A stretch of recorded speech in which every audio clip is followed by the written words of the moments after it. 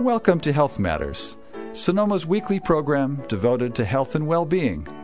Each week, through interviews, editorials, and listener participation, we will explore topics and issues of contemporary medicine and its relationship to the lifestyles of our community. Our goal is to provide you with information and resources to help you achieve and maintain what you deserve, a happy, healthy, and productive life. I'm your host, Dr. Ned Hoke, a veteran in natural methods healthcare, speaking with you today from Sonoma Valley, California, for an hour of health topic digestion and discussion. Please stay with us.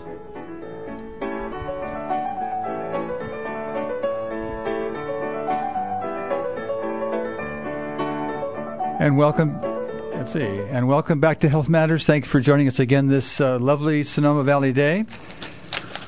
We hope to be joined by James Kingsland-Siddhartha's Brain, Unlocking the Ancient Science of Enlightenment. If our Skype call goes through, as we hope it will, we'll get a chance to visit with this very interesting gentleman who is the science editor of The Guardian. He's the science and medical journalist with 25 years' experience working with publications such as New Scientist, Nature, and now The Guardian.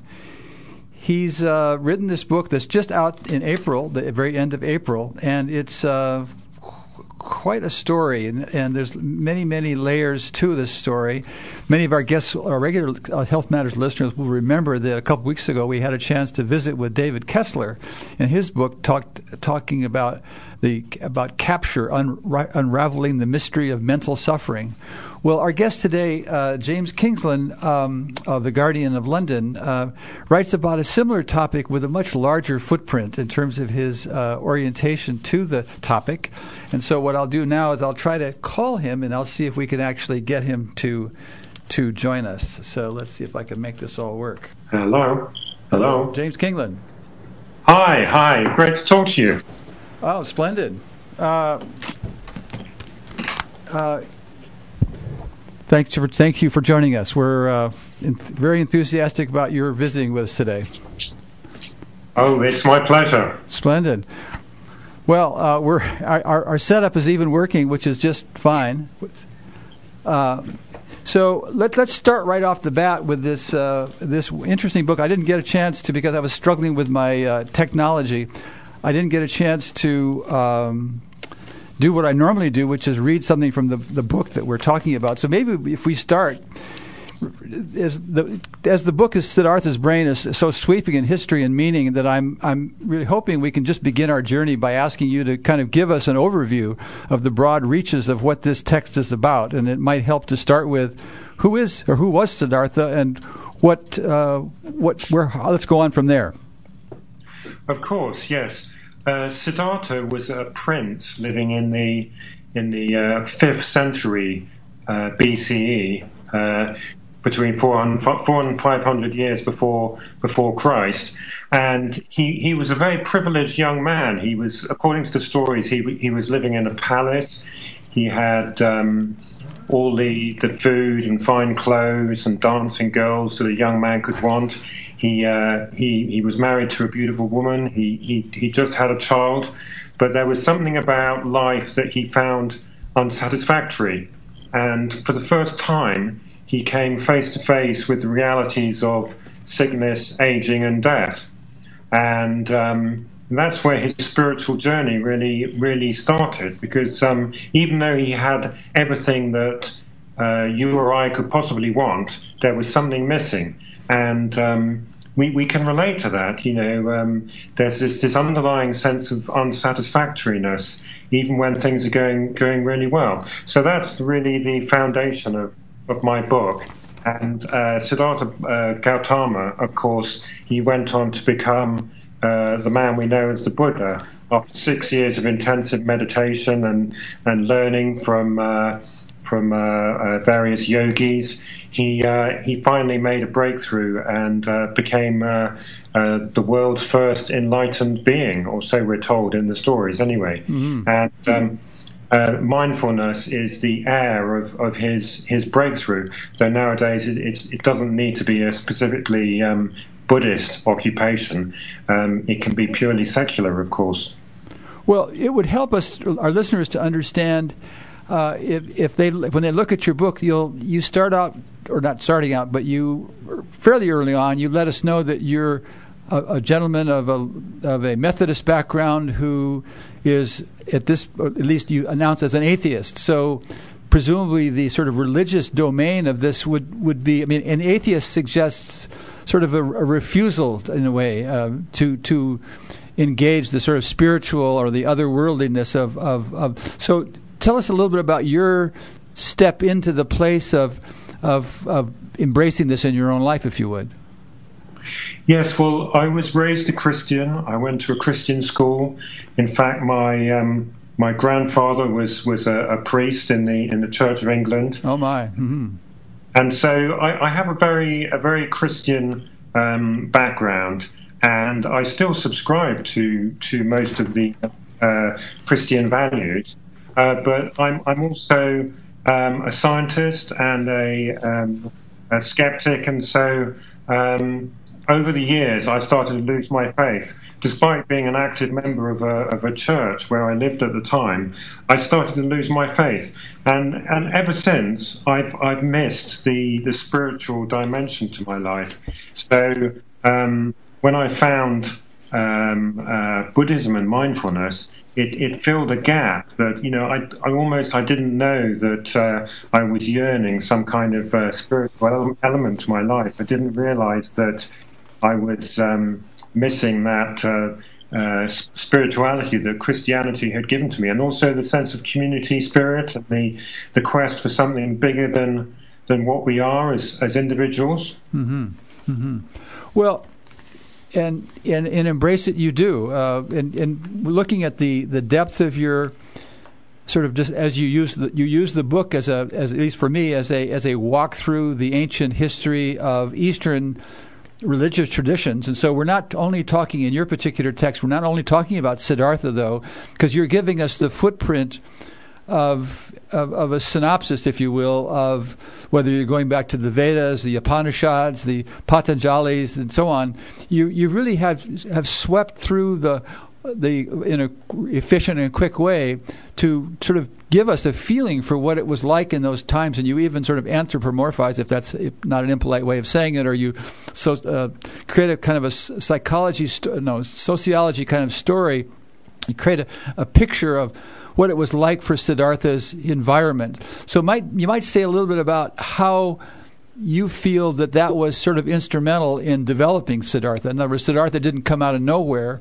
He grew up in something. So maybe just a little taste of some of the background of this so our listeners can get it. For those people who haven't done, as you and I have done some reading of the larger footprint of this. Talk a little bit about that background, if you would, and kind of how then you feel that then Siddhartha came from that soil, if you will. That's right, yes. He didn't appear out of nowhere. He was part of a very strong religious tradition in ancient India that went back some 600 or 700 years before he was born.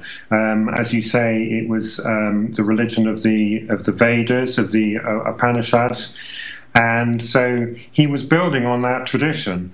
But the spiritual seekers of his time, they were ascetics, and they were very hard on themselves. They, according to the stories, they lay on beds of nails. They survived on a tiny amount of food. They put themselves through these incredible physical and psychological rigors because they assumed that was the only way to attain a spiritual breakthrough. And what Siddhartha discovered was that what he found was that he was weakening his body so much and his mind through these practices. He was actually impeding his progress. So he decided to aim for a middle way between sensory indulgence and asceticism. And so that was one of his innovations, the idea that you don't have to deny yourself everything in order to become a spiritually enlightened being. You do need a certain amount of nourishment and comfort in order to, for example, in order to be able to meditate effectively, you need to feed the body and to be in a quiet, calm, conducive environment. It's no good punishing yourself constantly, because you'll impede your progress. Right. Well, and of course, then he developed what came to be called the middle way, which, of course, is what you've just described in its rudiments. Now, part of the purpose of your text, of course, is not merely to tell the story of Siddhartha in its ancient sense, but you moving forward directly into today's world, you talk about how the Buddhist practices anticipated the findings of cutting edge science, and bringing us to the present, you indicate that the Buddhist background, of course, for those of us who are familiar with it, and Jon Kabat-Zinn's work and others who have been able to translate some of the techniques and technologies of that science. So maybe just, if you could, an overview of kind of what your intention was in terms of bringing, not just intention, but how this plays into the modern sense of brain neurobiology, and how you feel that this is so important for us to pay attention that you would take the time to write this lovely book. Absolutely. Well, Jon Kabat-Zinn came from a Zen Buddhist background, but he realized that what he was learning was universal. There were some universal truths about the human mind, right? About the way we become attached to emotions, and for example, the first patients who benefited from his mindfulness course were patients with chronic pain that hadn't responded to any kind of treatment, and he started to teach them how to let go, how to experience the pain fully, how to be curious about it without becoming involved in it, without becoming attached, and without all the emotional baggage, as it were, the cognitive churning that can make pain so much worse than it needs to be. And that was one of the insights of the Buddha originally. But Jon Kabat-Zinn's genius was to apply it in a clinical setting, and since then it's been applied to people who are prone to depression, and also to people who are addicted to substances like alcohol, cocaine, nicotine. So what all these things have in common is that the way the mind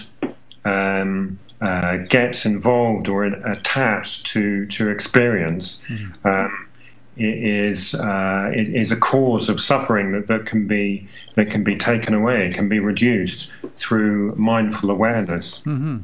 Well, you speak a lot about what the possibilities are in the future, and many of these possibilities are really very clinical in their nature. There's a lot of personal refinements and personal well-being that's potential, but also there's quite a good deal of what do I want to say? Anyway, I guess I'm back to the word clinical. There's plenty of things in the clinical environment that you think is really amenable. So, how do you see your role in terms of speaking to that? Is part of what this book is about, as you delve into the various levels of the possibilities of the clinical applications? Do you see a part of your role as being somewhat of a herald in terms of announcing some of those things and sort of celebrating them? Or say a little bit about that, if you would.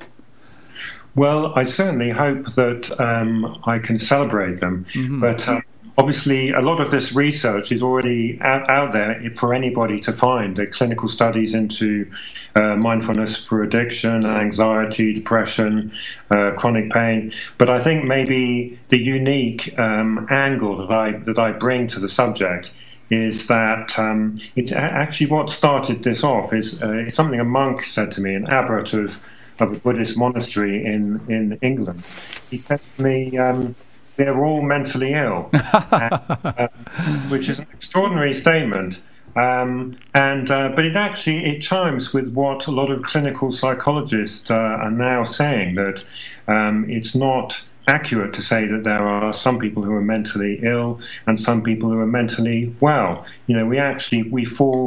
Each of us falls on a continuum of all the symptoms that are commonly associated with mental illness, such as paranoia, anxiety, low mood, even things like hallucinations are actually experienced by a very wide range of people in the population who aren't normally considered to be mentally ill. So what this monk was really putting his finger on this insight, which is an ancient Buddhist insight that according to Buddhism, you can't be fully well until you become enlightened. And I'm in favour of a secular view of mindfulness, but it seemed to me that was a very interesting point to make that seems to echo what clinical psychologists are beginning to conclude. Well, you're translating that enlightenment, or at least as I understood what you were writing, is optimum psychological well-being. Is that how you are phrasing enlightenment for yourself? Absolutely, yes, that's right. In fact, I would say if you're searching for some kind of spiritual breakthrough, part of what you're searching for is optimum mental well-being. You're searching for a connection with your fellow human beings. You're looking to transcend your ego and to become more than what you are already. But in addition, you're looking to become well, to become a better person, a happier, more contented, more fulfilled person. Mm-hmm. So one of the questions that I have options here. Could we possibly expect that meditation practice might have different results among varying socioeconomic backgrounds, personality types, that kind of thing? What do you have to say about that general question? Well, it's certainly true that some people are already more mindful or less mindful than others. I mean, speaking for myself, before I began meditating about 5 years ago, I was a very mindless person. My brain was all over the place. Right. I was constantly distracted by thoughts, particularly self-referential thoughts, and I was never really focused on the present. And for me, that was a source of a lot of dissatisfaction and suffering. So I guess somebody like me who comes into this with a very low, poor state of mindfulness can probably benefit more than somebody who's maybe fortunate enough to be mindful in the first place. So that's the first thing I'd say. Okay. But also maybe people who are particularly prone to stress and anxiety, and who perhaps have an addictive personality, are much more likely to benefit from other people who maybe are less prone to those things. Mm-hmm. You have a wonderful section on Herbert Benson and your visits with him at the Harvard cardiologist who developed the relaxation response principle. Maybe you could tell our listeners a little bit about that story and kind of how that fits into how you are presenting here some of this sort of larger, not just perspective, but the experience of meditation as you know it. So tell us a little bit about Herbert Benson, and I gather from the way you write it, you had quite a nice visit with him and learned actually quite a great deal. Yeah, I mean he's a great guy. He's in his 70s, but he's still very enthusiastic about his work. In fact, he's still working. As I understand it, he's still working as a cardiologist, and he's still working in the foundation which he started to promote the relaxation response. But essentially, going back to the 1970s, he was experimenting on monkeys. He managed to find a way to get them to lower their blood pressure remarkably, something called biofeedback. But anyway, some followers of the Maharishi Mahesh Yogi, the Beatles guru, came knocking at his door and insisted that he he tested them. He investigated them. They said, why are you mucking about with these monkeys? Test us. And he turned them away to start with, but eventually he relented. Right. And he wired them up. He did all kinds of measurements on them as they were practicing transcendental meditation, which involves repetition of a mantra. And he found that all these physiological markers in their body, their heart rate, their metabolism, their muscle tone, they all changed. They became much more relaxed and calm as they practiced this form of meditation. And the one thing that didn't change was their blood pressure, because they were young people. It was low to start with, but all these other favourable changes in their body took place simply as a result of their focusing on this mantra. And what Benson later went on to discover was that the same thing happens when people focus on their breathing or on a repetitive movement, such as in yoga, a mindful movement in yoga, or prayer, as in a contemplative prayer in Christianity. So all these things helped to focus the mind and to break the train of ordinary thought and bring about all these remarkable calming physiological changes, which, as you say, he named the relaxation response because it was the exact opposite of the fight or flight response. Mm-hmm. So it was a terrific discovery. Which is of course a huge discovery, exactly as you say, and subsequent to that, an enormous amount of development in physiologic apperception in terms of the disease states vis-a-vis the parasympathetic or sympathetic dominance states and so on, has become really a sort of a very primal touchstone in a lot of medical areas. And so then when you move that idea forward into the meditation zone, and you see that if almost is kind of, if nothing else is happening in a positive way, you're getting some auto regulation in that realm, which is considered now so critical in so many ways. Speaking myself as a clinician, I have to struggle with that every day with my clients. So the business of normalizing and equalizing and making better really the responsiveness of the nervous system is substantial. Your book also goes further in terms of talking about neuroplasticity and a lot of things having to do with actual brain development, and we won't have much time to talk about that here today, but I just wanted to point that out because for our listeners who are interested in brain development and issues of that type, you do get a good deal into that area as well. According to my time that I have with you, I'm supposed to sort of be wrapping it up here. Tell me, James, is there a website that talks of this book and where our listeners might go and see more of your work? Yes, if you want to find out more, I have a blog called Plastic Brain, and the URL is www.plasticbrainblog.com, mm-hmm. or you can contact me on Twitter at James A. Kingsland. Mm-hmm. So I'm very happy to connect with people on Twitter, or of course you can take a look at Amazon or Barnes and Noble, where you can find some more information about the book. Right. Well, it's a splendid book. I wanted, just before we leave, I wanted to mention Ajahn Chah was, of course, with us here for quite some time in California, as you probably know, and I spent not a lot of time with him, probably 2 or 3 different sessions of when he spoke, and he's a lovely Englishman, and I'm so happy that you had the pleasure of meeting him, and him enabling you to sort of be introduced in the way that he, in his charming way, can introduce people to so much of this work. So I think you lucked out there in terms of meeting him, Ajahn Amarno.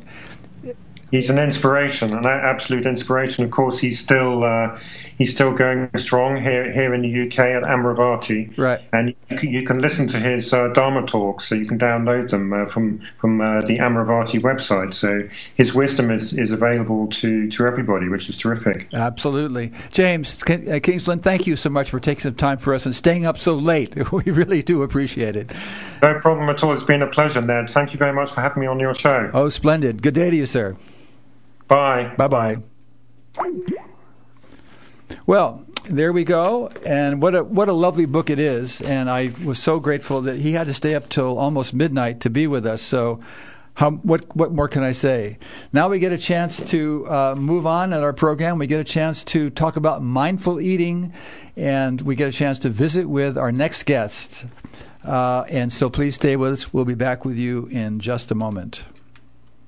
Sign up now for Pets Lifeline Summer Camp, running June 13th through August 19th for kids ages 6 through 12. Pets Lifeline Summer Camp includes cool art activities, fun games, weekly visits from Lion Ranch, kitten socializing time, therapy dogs, and much more. And best of all, a lifelong experience while caring for kittens, cats, puppies, and dogs. To register or for more information, please call 707-996-4577 or visit them online at petslifeline.org.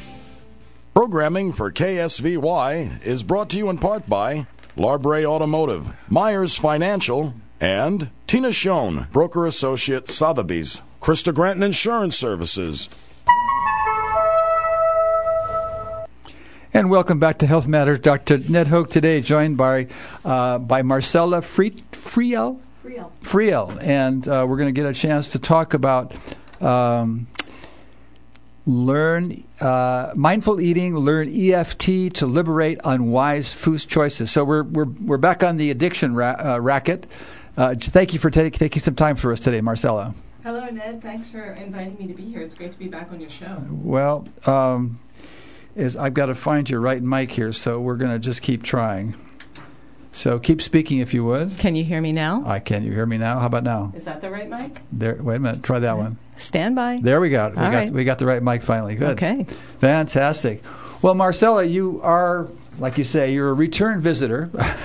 Not everybody comes back. I don't quite know why, but I'm just kidding, of course. But you've got something coming here at the Shambhala Center, which, of course, we have spent a great deal of time over the years of Health Matters Radio here in Sonoma, talking about the Sonoma Shambhala Center on 255 West Napa Street. And your program is on May the tomorrow night. Tomorrow night, the 13th at 7 p.m. Mm-hmm. And so maybe you could just walk us right into that program and tell us what you're going to be doing and kind of why you're doing it, and kind of also we'll get a chance to, like I said before the show, we'll get a chance to visit a little bit of who Shambhala Center really is and kind of what they mean to our town and stuff like that. Okay. So go ahead right into it if you would. Well, thanks again for having me on your show, Ned. So the program that I'm leading this coming weekend, starting tomorrow night, is called, as you said, Mindful Eating. Learn EFT to liberate unwise food choices. And I really appreciated what I heard Mr. Kingsland saying about mindfulness as the heir of the Buddhist teachings. Mindful eating, I guess the first thing I want to say is that mindful eating is not the same as dieting. Oh, thank goodness. Thank goodness. So if you think about dieting, anything that you go on, you will eventually come off of. It's kind of like what goes up must come down. Right. So when I hear people say, oh, I'm on a diet, really it's just a matter of time until they're off the diet. Mindful eating, by contrast, is a way of life. It's about developing an ongoing relationship with your food based on being in the present moment. And I became interested in mindful eating through my own experience of meditation practice. I've been part of the Shambhala community for the better part of the last 30 years. Like that? Yeah. And in terms of EFT stands for Emotional Freedom Techniques. It's also called tapping in the sort of common vernacular. And EFT is a very simple self-help tool for stress management that uses fingertip tapping on acupuncture points at or near certain acupuncture meridians to relieve stress. So EFT is a very simple tool that's extremely effective for relieving food cravings, binges, self-sabotaging eating patterns, and then really going even deeper than that, core beliefs that drive those patterns and those behaviors.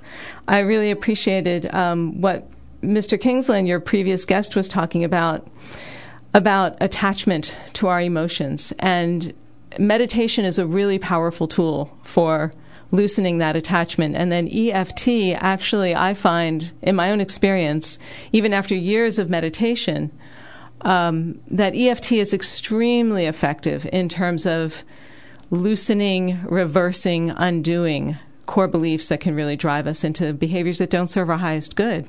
So this weekend, I will be teaching the EFT technique. We'll be doing a little bit of meditation practice. We'll be doing some journaling. And this weekend really is for people who struggle with their food choices and their food behaviors.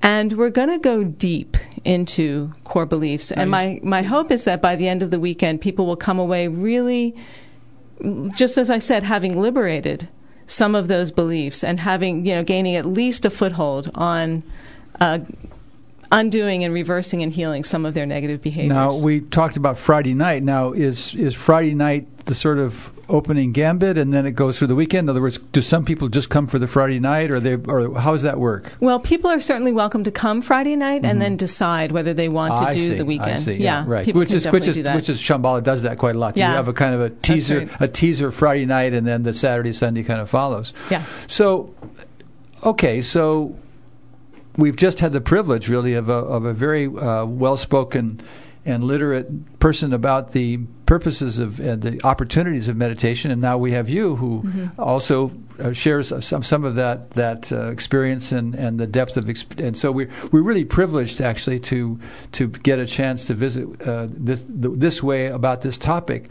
So for those listeners who may feel that they're somehow many of these things are so driven behaviors. So I can imagine that many of our listeners, or at least some of our listeners out there, probably would say to themselves, I can't really change. This is not really going to happen. I mean, I've tried everything. I tried Weight Watchers. I tried this. I tried that. I mean, I've tried. So they've got the I trieds on each of their five of their fingers on each hand, and they say, I know that's hopeless. Now, I think what you and I both know is A, it's not hopeless, and B, the stepping stones that you are likely being presented, you're likely presenting, are the very ones that typically are very much work for quite a lot of people. Mm-hmm. So, without just trying to beating that particular to death, give us a sort of a scenario, if you will, about somebody who's really deep in the heavy weeds of really being in serious eating disorders of one sort or another. Mm-hmm. Tell us a story or two about that kind of thing. So our seriously addicted, troubled, it can't happen here kind of people might just catch a little flavor of, gee whiz, maybe it could happen here. Yeah, thank you, Ned. That's a really good issue to bring up, because when we're dealing with behavior change, what I observe and also what I experience is that there can be an inspiration to change, right, a desire to heal, and then really right along with that, almost like, a double helix, if you will, there's resistance and there's doubt. Not almost at all, always. Yeah. So, most of us live in kind of a push-pull relationship with our desire to heal. Mm-hmm. Mm-hmm. And with weight gain or with food behaviors, that's not something that happens overnight. Mm-hmm. It's a cumulative result of a lot of years of the choices that produce that result. Right. One of the things that I work primarily with women, and what I notice, being a woman myself and working with women, is that women, we are so quick to blame ourselves. We're so quick to blame ourselves. So I begin, and I would really like my listeners, if they take away nothing else from this interview, to take away the message that it's not your fault. It's not your fault. It's not your fault that you struggle with your food. It's not your fault that you struggle with your weight. It's not your fault that you struggle with your body image. Wow. There's nothing wrong with you. There's nothing even wrong with this situation. There are things in the way that need to change. Well, in James Kingsland's book, he speaks very, very well to that. He says, all this shame and blame sort of stuff that he was used to in Christianity, he said what the Buddhists call it, they just call it unskillful behavior. Yeah. Instead of us being, mortally or wrong or morally wrong, even sometimes we're just unskillful. And what a great relief that is when you can really embrace that kind of an idea. So but even that, I would say unskillful almost still puts a little bit of like, oh well, I lack skill. Okay. So here's when I'm talking with clients about resistance, here's what I say. Okay. The resistance that you're feeling is in reality your way of loving and protecting yourself. There you go. Because you've tried and you failed, and you've tried and you failed, and you've tried and you failed. Right. So there's resistance that protects you from yet another failure. Okay. And EFT, emotional freedom techniques, is precisely the tool that can chip away at that fear of failure becoming an obstacle. So I want to tell you asked about a couple of stories. I did, yes. Yeah. So, one of the things that I really look at is like what can I say? Diets so don't work. Right. And they so don't work for so many reasons. Right. But one of the reasons why diets don't work is because they don't address core beliefs. Okay. They don't address core beliefs. So, I have so many stories from clients that I can tell about this, but I'll tell one. That a couple of days ago I was working with a client, and she's making fabulous progress. She's not eating sugar, she's not doing her late night eating. She's really feeling a lot of freedom and a lot of relief. And we were in a session, and we were celebrating, like, yay, great, you're making progress, right. woohoo. Right. And she said, yeah, I am. And I'm noticing that I feel kind of sad. And of course, my role working with clients is I'm kind of like Nancy Drew. I'm like on the case here. I'm looking for what's really underneath all of this. Okay. So, okay, you're feeling sad. So what's that sadness? Is it a familiar sadness? Is it, do you associate it with anything? Like, where is it in your body? And basically, through that whole inquiry process, where we came to was this woman's father was emotionally unavailable to her, except at mealtime. So the family would gather together, and oftentimes there would be big family reunions and parties and all sorts of wonderful food, and grandmom is cooking in the kitchen, and dad is present and happy sitting down eating with her. So, of course, now she's abandoning those behaviors on a subconscious level, even though dad has been gone for many years. He's not on this earth anymore. She's leaving dad. Do you see? So there's underneath all of that is the core belief, if I give up this food, I'll be alone, or it's the last piece of dad's love that I'm holding on to. Wow. So using EFT, using emotional freedom techniques, again, which is fingertip tapping, anybody can do this. Right. Anytime, anywhere, just about. So we were able to tap that down, go back to those memories, and help resource her to find different ways that she could connect to her father that didn't have to involve that food. So what I suggested to her, and this is, another piece that I bring to my work with clients, is why don't you just make a little altar in the corner of your room to your dad? Like, put up some pictures, light a little candle, and just ask that energy to come back into your life in a healthy way. And she, by the end of the session, we were working over Skype so I could see her face. She was glowing. I mean, that's what it means to liberate unwise food choices. Well, getting dad back is a piece. Without having the secondary piece of the... Right. In EFT language, the memory that she was uncovering, we call that a guiding star. And that's a really big piece of what makes addictions hard to break. So, again, like, think about a little girl and mom and dad fight all the time. And it's terrible. It's stressful for her. But then, like, there's one day they go to the boardwalk. Mom and dad are happy. They sit on the bench of the boardwalk, and they're all eating ice cream. That's a guiding star. That feeling of mom and dad are happy. Everything's right in the world. Then, going into adulthood, she's looking to find that feeling of satisfaction and peace and everything being right in the world. She reaches for the ice cream, except it's not a little ice cream cone now. it's half a gallon. Do you see? So this is, Mr. Kingsland was really talking a lot about, neuroplasticity and how the brain works and all of that. And the good news is, even if people feel utterly hopeless about their prospects of healing, it does take rigor. He talked about the early ascetics lying on a bed of nails and all of that. It doesn't take that level of rigor, but it takes commitment.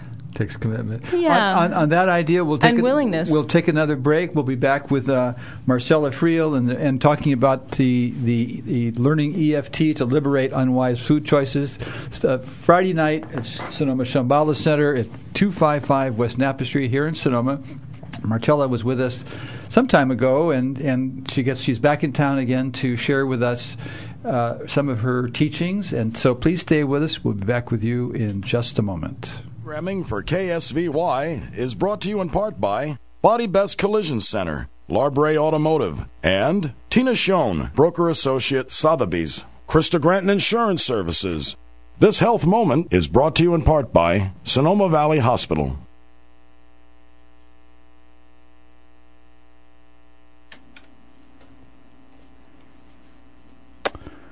I guess that's our health moment for the day. Thank you very much for Sonoma Valley Hospital for sharing their spirit with us and their intention with us. So now back to Marcella.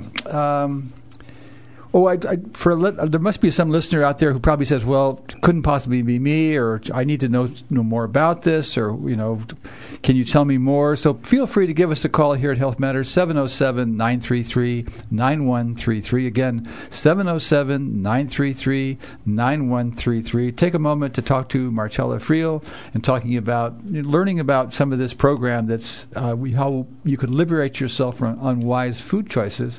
Again, there is a program this weekend. All weekend, there's a sort of a teaser on Friday night, 7 o'clock at 255 West Napa Street. But anyway, feel free. And also, for more information to register, go to sonoma.shambhala. Shambhala is spelled SHAMBHALA.org. So, Marcella, while we're waiting for a call, should anybody choose to call, let's go back to some more stories. I think that really kind of, for me anyway, is the kind of thing that I think that, at least of the people that I sort of hang out with, maybe a lot of people don't really realize that there's really a hope. In other words, they're kind of white knuckle people that think that the only way they can do anything is by themselves, with their will and with their intention and so on. And the idea that you could go into a group process basis, or you could go into a place of working with other people, and it's not just some kind of a weepy kind of encounter group environment, but where it's really actually a working kind of situation that actually is both entertaining as well as nutritive and comforting to help people with their really deep needs. I think a lot of people really maybe haven't ever had that experience.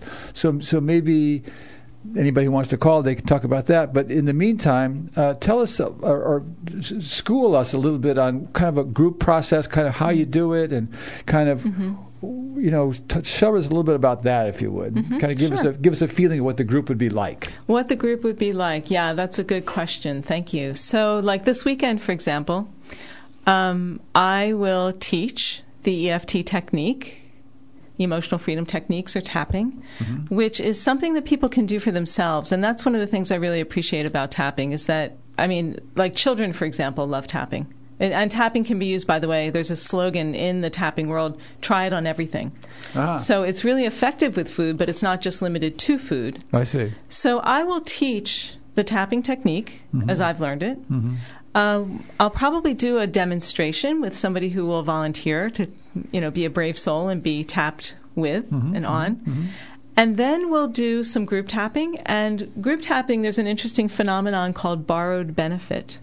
So we might be focusing on your addiction to ice cream, and maybe I have some lower back pain, but even as we're tapping to focus on your addiction to ice cream, I can get some benefit from my lower back pain. Yeah.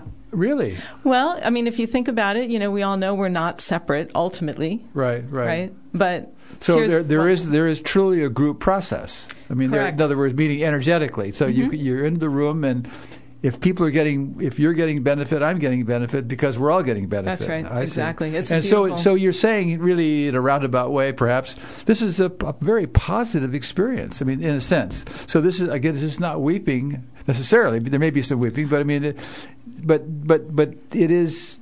Yeah, that's an important point that you're bringing up about EFT. Is that so much trauma relief work has involved reliving the trauma. Yeah, exactly. Yeah, and with EFT,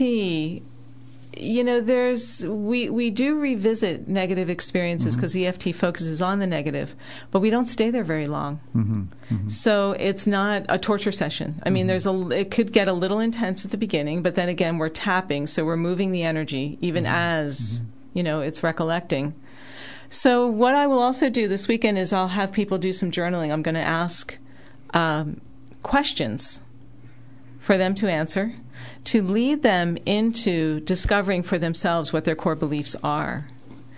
And we'll talk about that, and then we'll do some tapping on that and, look at the antidotes as well to those beliefs. So, like, for example, with this client that I mentioned, just before the break, for her, letting go of the food was letting go of Dad. Well, okay, is that a fact or is it a belief? It's a belief. Well, is it true? Well, okay. What are some of the alternatives to that? Do you see? One of the things I want to mention, just what you were talking about earlier, one of the biggest obstacles that I see that we have in the healing, biggest obstacles to healing is that we believe that healing is an event. It's really a process. Our dominant medical model and even our therapeutic model to some degree is focused so much on curing. Symptom relief, curing. And curing something can be an event. Like somebody can be cured of cancer. Right. And they're done. Right. Healing is not an event. It's a process. So people will look and they'll say, well, I did this thing. I tried to lose weight this way and it didn't work. They're expecting an event for what really is a process and really is a way of life. Healing, what is healing? It's the choices that we make every single day. Just what your previous guest was saying. Do I do this or do I do that? What is the basis of that choice? So much of it is driven by our beliefs. So if we can heal at the belief level, the choices become more effortless, and then the behavior follows. Well, another reason why diets don't work, Right. Well, habitual behavior is of course. I mean, so many of us have learned to get our ducks in a row with habitual behavior. And so habitual behavior has had a lot of benefits for us. Right. And so for those of us who are, I consider myself in the same stuck space as anyone else, they have their upsides and they also have their secondary gains. So maybe we should say a little bit about secondary gains. But before we do that, again, for a call from Marcella Friel, talking about mindful eating and learning how to do EFT, feel free to give us a call. Should there be a question, 933-9133. Now, I don't want to miss the chance to have you tell us about Shambhala, because I think one of our listeners, we announce Shambhala things all the time on Health Matters Radio here, but not often we have a Shambhala person here. We've invited them many, many times, and it's for some reason they don't seem to be able to come. But now we have a Shambhala person here in front of us. So share with us a little bit about Shambhala. Now, I told our listeners historically that I had been a student of Trungpa Rinpoche, and I had opened up the first year of Naropa Institute in Boulder, Colorado. And so I'm somebody that is intimate with the birth of the Shambhala teaching in that way anyway, but I haven't paid much attention in recent years. So now it's up to you to tell us currently, what is Shambhala? Why is it there? What's it doing? Yeah. Give us a little bit of a Shambhala story, if you would. Sure. Well, Shambhala is interesting, and it's interesting that we're talking about Shambhala following Siddhartha's brain. Yes, it is. Because the origins of the Shambhala teachings, they have their roots in the Buddhist teachings of the Himalaya region in Tibet.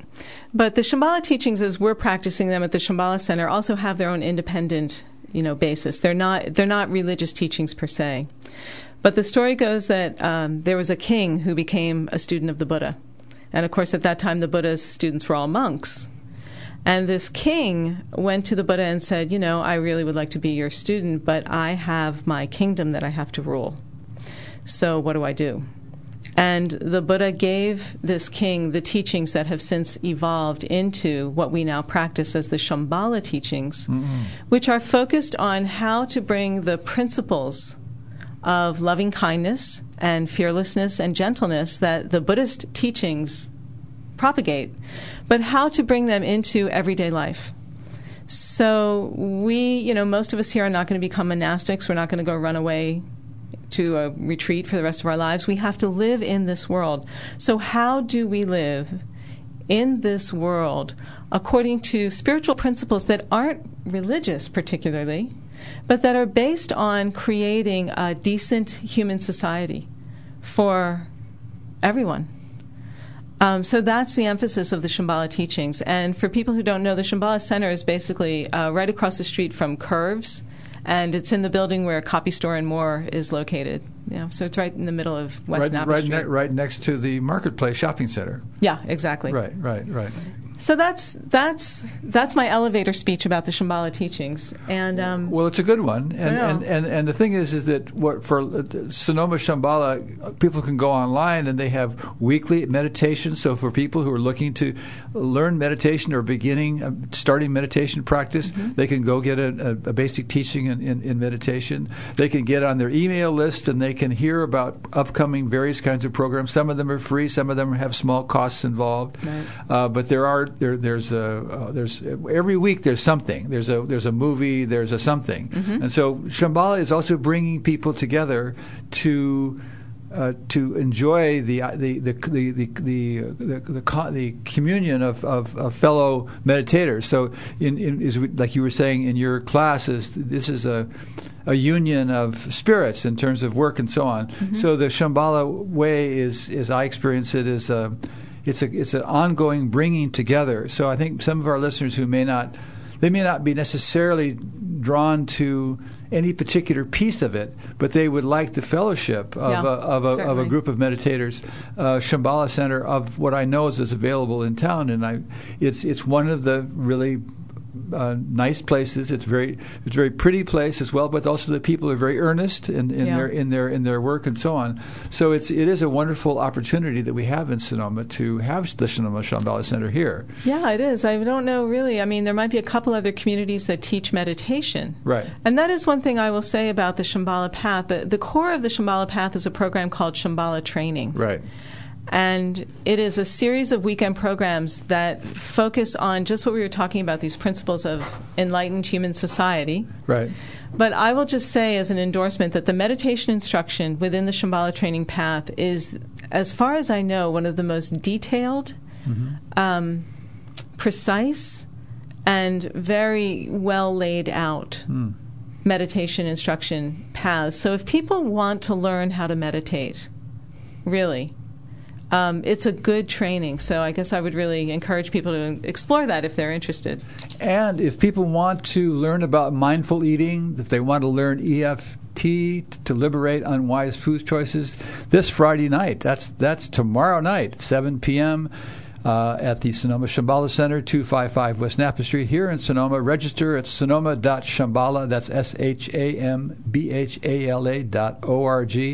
If you long to create a sane relationship with food but struggle with your eating habits, this program is for you. You will not only enrich your understanding of mindful eating, you'll learn effective practices for making conscious, appreciative eating a reality in your life. What a promise that is. It is. I'm backing it up, though. All right, Marcella, thank you for joining us today on Health Matters. Thanks so much, Ned.